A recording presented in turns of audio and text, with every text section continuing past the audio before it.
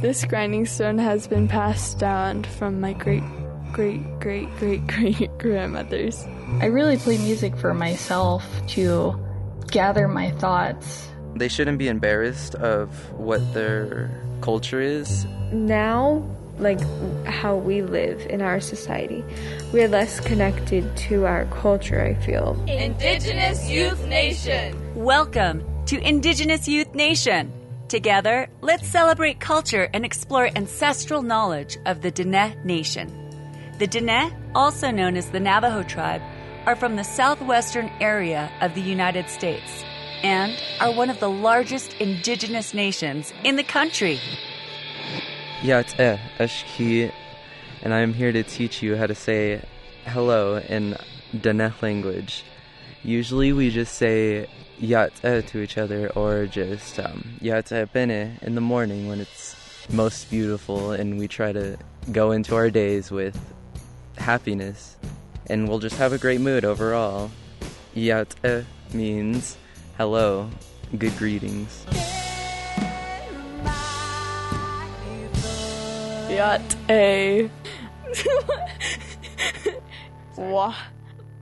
A day in the life of Diné, also known as Navajo. This is Indigenous Youth Nation.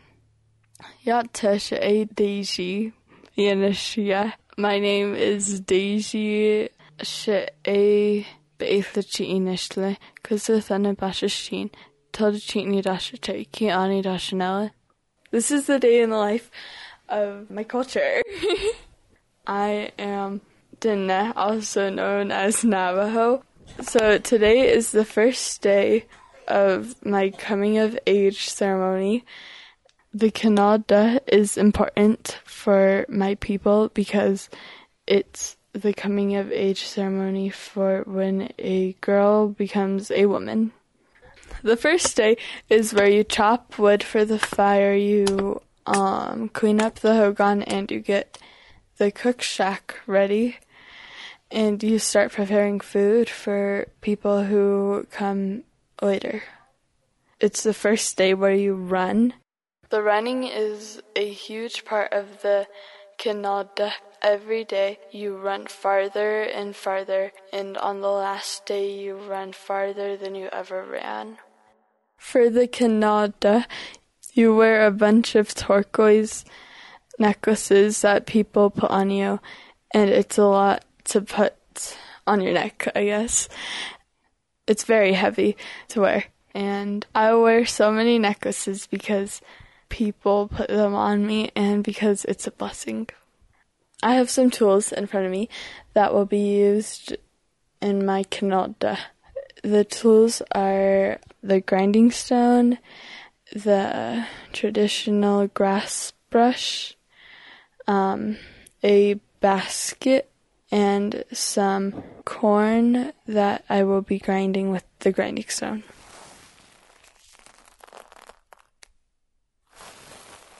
Me and my Che, which means grandfather in Navajo, planted this corn in the summertime to be prepared for the Kanada. The corn seed has been passed down from my great-grandmothers. You also have to get the corn ready by grinding it and also cleaning it out. It is kind of hard to grind corn. This grinding stone has been passed down from my great-great-great-great-grandmothers. Right now I am sweeping the corn with my traditional grass brush to level it out to make it easier to grind the corn. You grind it so then you can use it to make cake batter for the traditional earth cake. For roasting the corn, you have to put the corn into a pan and you stir it on top of the fire. Then you grind it where it's basically like flour, Yeah. Now I have finished grinding the corn, and it is soft enough for the cake. So now I'm sweeping it into my basket.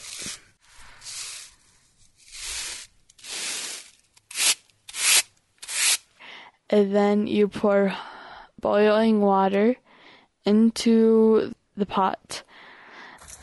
I'm getting ready to run now, and everyone is lining up behind me, and they cannot pass me while I'm running. My family and friends and community run behind me and yell to give me encouragement and strength.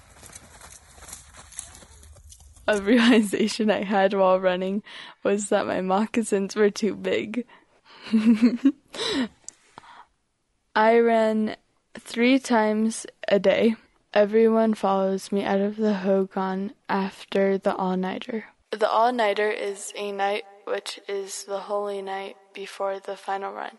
On that night, the medicine man or woman, in my case it was a man, and his singers come into the Hogan, and all your family and friends come into the Hogan as well. A Hogan is a traditional house, and we use it for ceremonies and stuff. On that night, you sing the whole night. The songs teach you about the history of your culture and about becoming a woman. At the very end of the ceremony, I felt tired from all the work, but I was happy because I was excited that I was more mature. Thank you for coming to my Kinalda. This is Indigenous Youth Nation.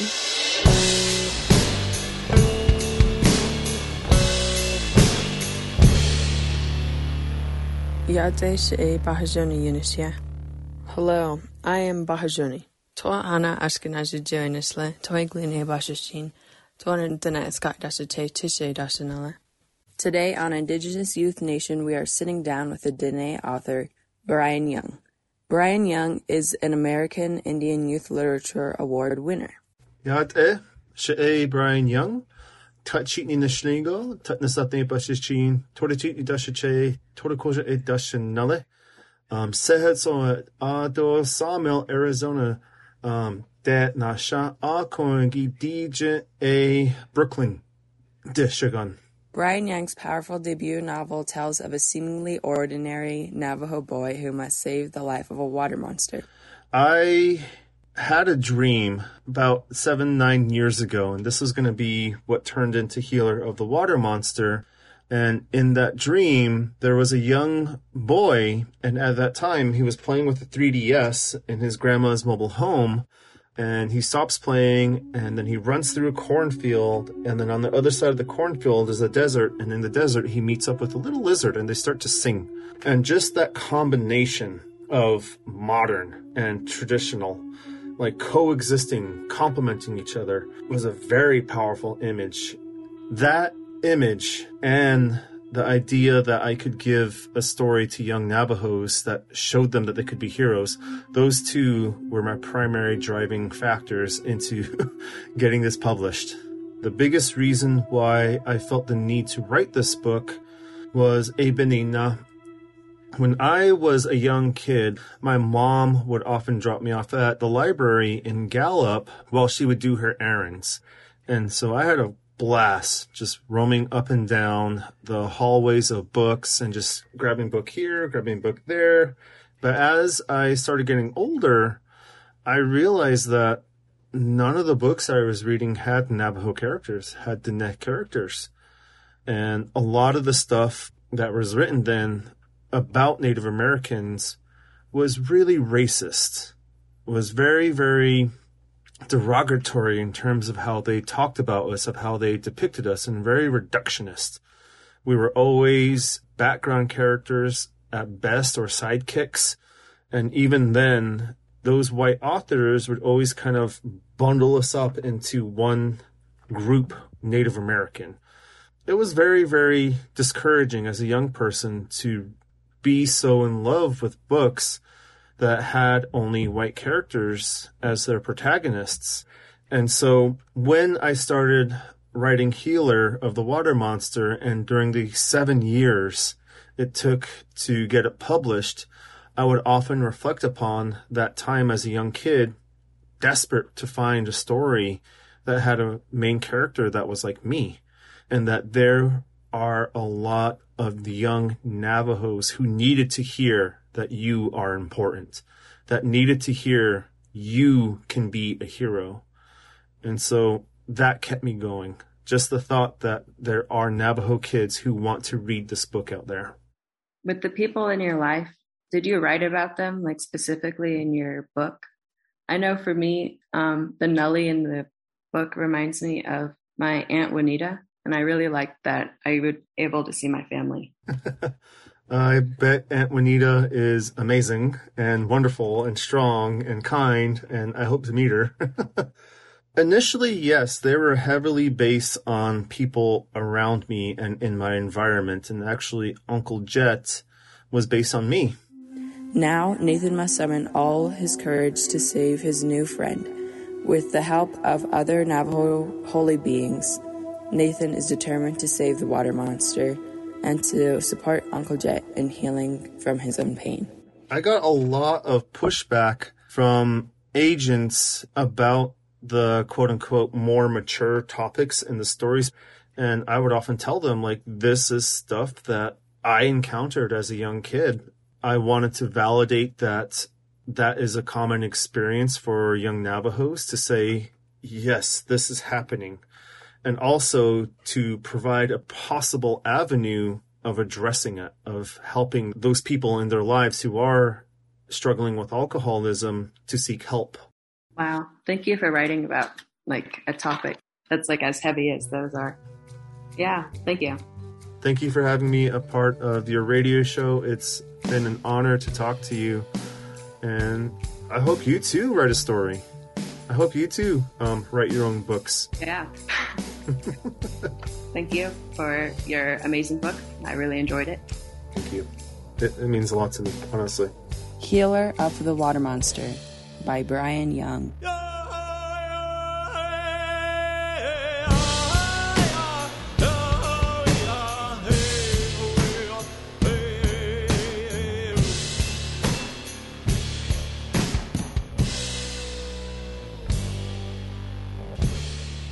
Yat-e. Hi, this is Dahi. Come with me to travel through time. What?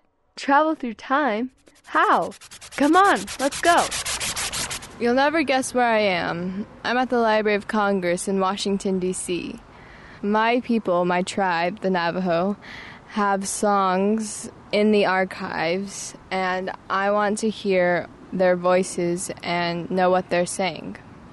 And I want to bring that information home. If I weren't able to travel here, I probably wouldn't know that this would exist, and that some of the forgotten songs have actually been recorded and are in the Library of Congress. We are in the Library of Congress, in the hallway, next to a gorgeous-looking elevator.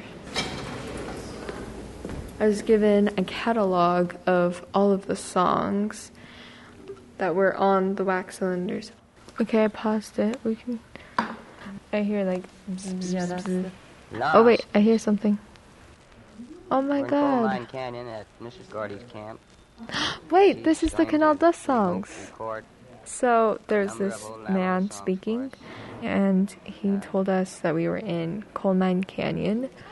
That's where my dad lived. Oh wait, okay, so in the Canal Dust, remember like the medicine man, he's speaking to you and he's like telling you this is the song for corn planting? That's what they were singing. That was so cool. Whoa. Okay, let's continue listening. Yeah.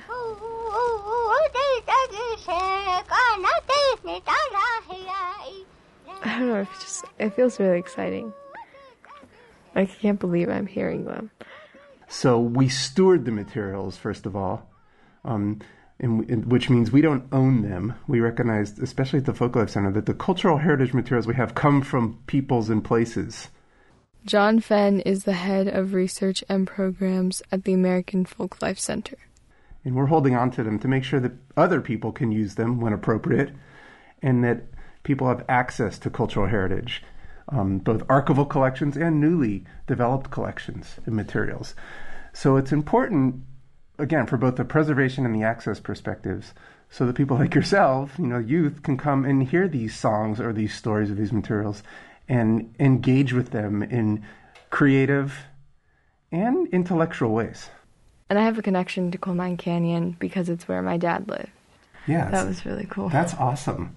I really felt like John Fenn's work at the Library of Congress gave other people a perspective of my culture and like the songs we sing and traditions we have. I want to thank John Fenn, Head of Research and Programs at the American Folklife Center in Washington, D.C. That was really cool. Like, it was so cool to hear the songs, like, of Kanata and Hazarondra. Like, I got really excited, like, once I heard them and I recognized it. I was just like, oh my god, this is so exciting. So, now, like, how we live in our society, we're less connected to our culture, I feel.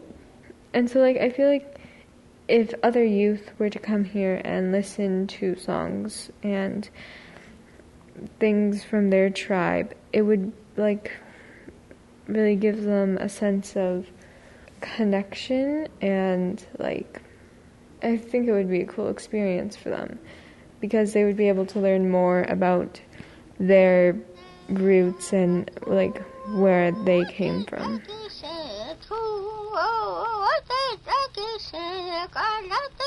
I don't know, what was amazing to me was, like, all of the songs and, like, all of the songs were still the same. Like, the ones that I learn now, people were learning and singing in, like, the 1940s.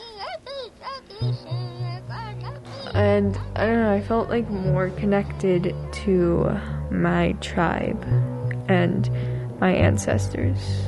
Indigenous Youth Nation.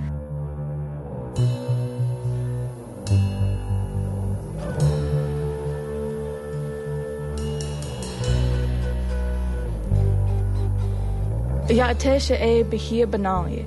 I am here on Indigenous Youth Nation with Sage Bond. Ya'at Lezaklana Nishkle, Indef Bashishtin, Tatnasani Dashiche Chishidashanala, Ado Bega Shibatote Nasha, She Sage Bond Yanishia. Would you like to tell us about the song that is playing? Yeah, I wrote Prisoner back in, before my album was released in 2018. It became the title track of my first LP release. I've been here before, got you way into my core. You know the craziness you live isn't 2 years too long. You and me on a trade of misery. Line with you again.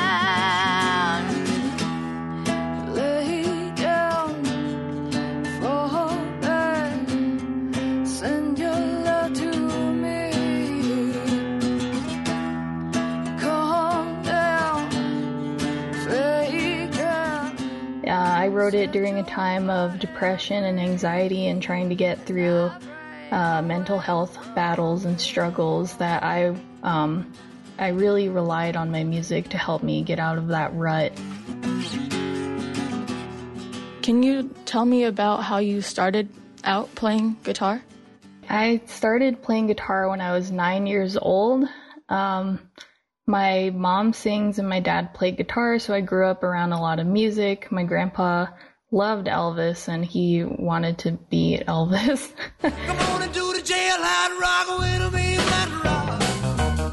Everybody let it rock. I started playing like thrash metal songs like Metallica and Megadeth and trying my best to noodle around, and I came home after school every day and just practiced. And later on, I joined a country band when I was 13, which is the total opposite of metal, but that helped me get used to being on stage and helped me learn like actual guitar chords, which I could later apply to my solo stuff. What really inspires you as an artist? Well, I write a lot from experience about things that I've been through, struggles I've been through. I went through a lot when I was a teenager, like with my dad being an alcoholic and he left. And it was hard because he was the one that first taught me how to play guitar. And I didn't want that to affect his alcoholism to affect my family anymore. And I really wanted to be like a better role model for my younger brother. And so trying to always have like a positive message. I really play music for myself to gather my thoughts, because sometimes it's very scrambled in my head, and I try to gather all my thoughts and try to make sense of things, and putting it down on like a notebook, putting it into my guitar really helps, and then being able to share that message with people is I guess the end goal is really worth it. I think that's a really cool message. Thank you. What advice do you have for younger musicians and songwriters? I mean, don't stop playing. Don't ever let anyone try to put you down, bring you down to their level. You just keep playing.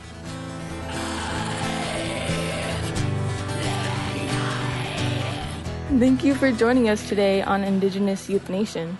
Oh, yeah, thank you. Yat ashki Yanishya, Bilagana Nishla, Totsutni Bashastin, Bilagana Dashache, Kintlachitni Dashanala.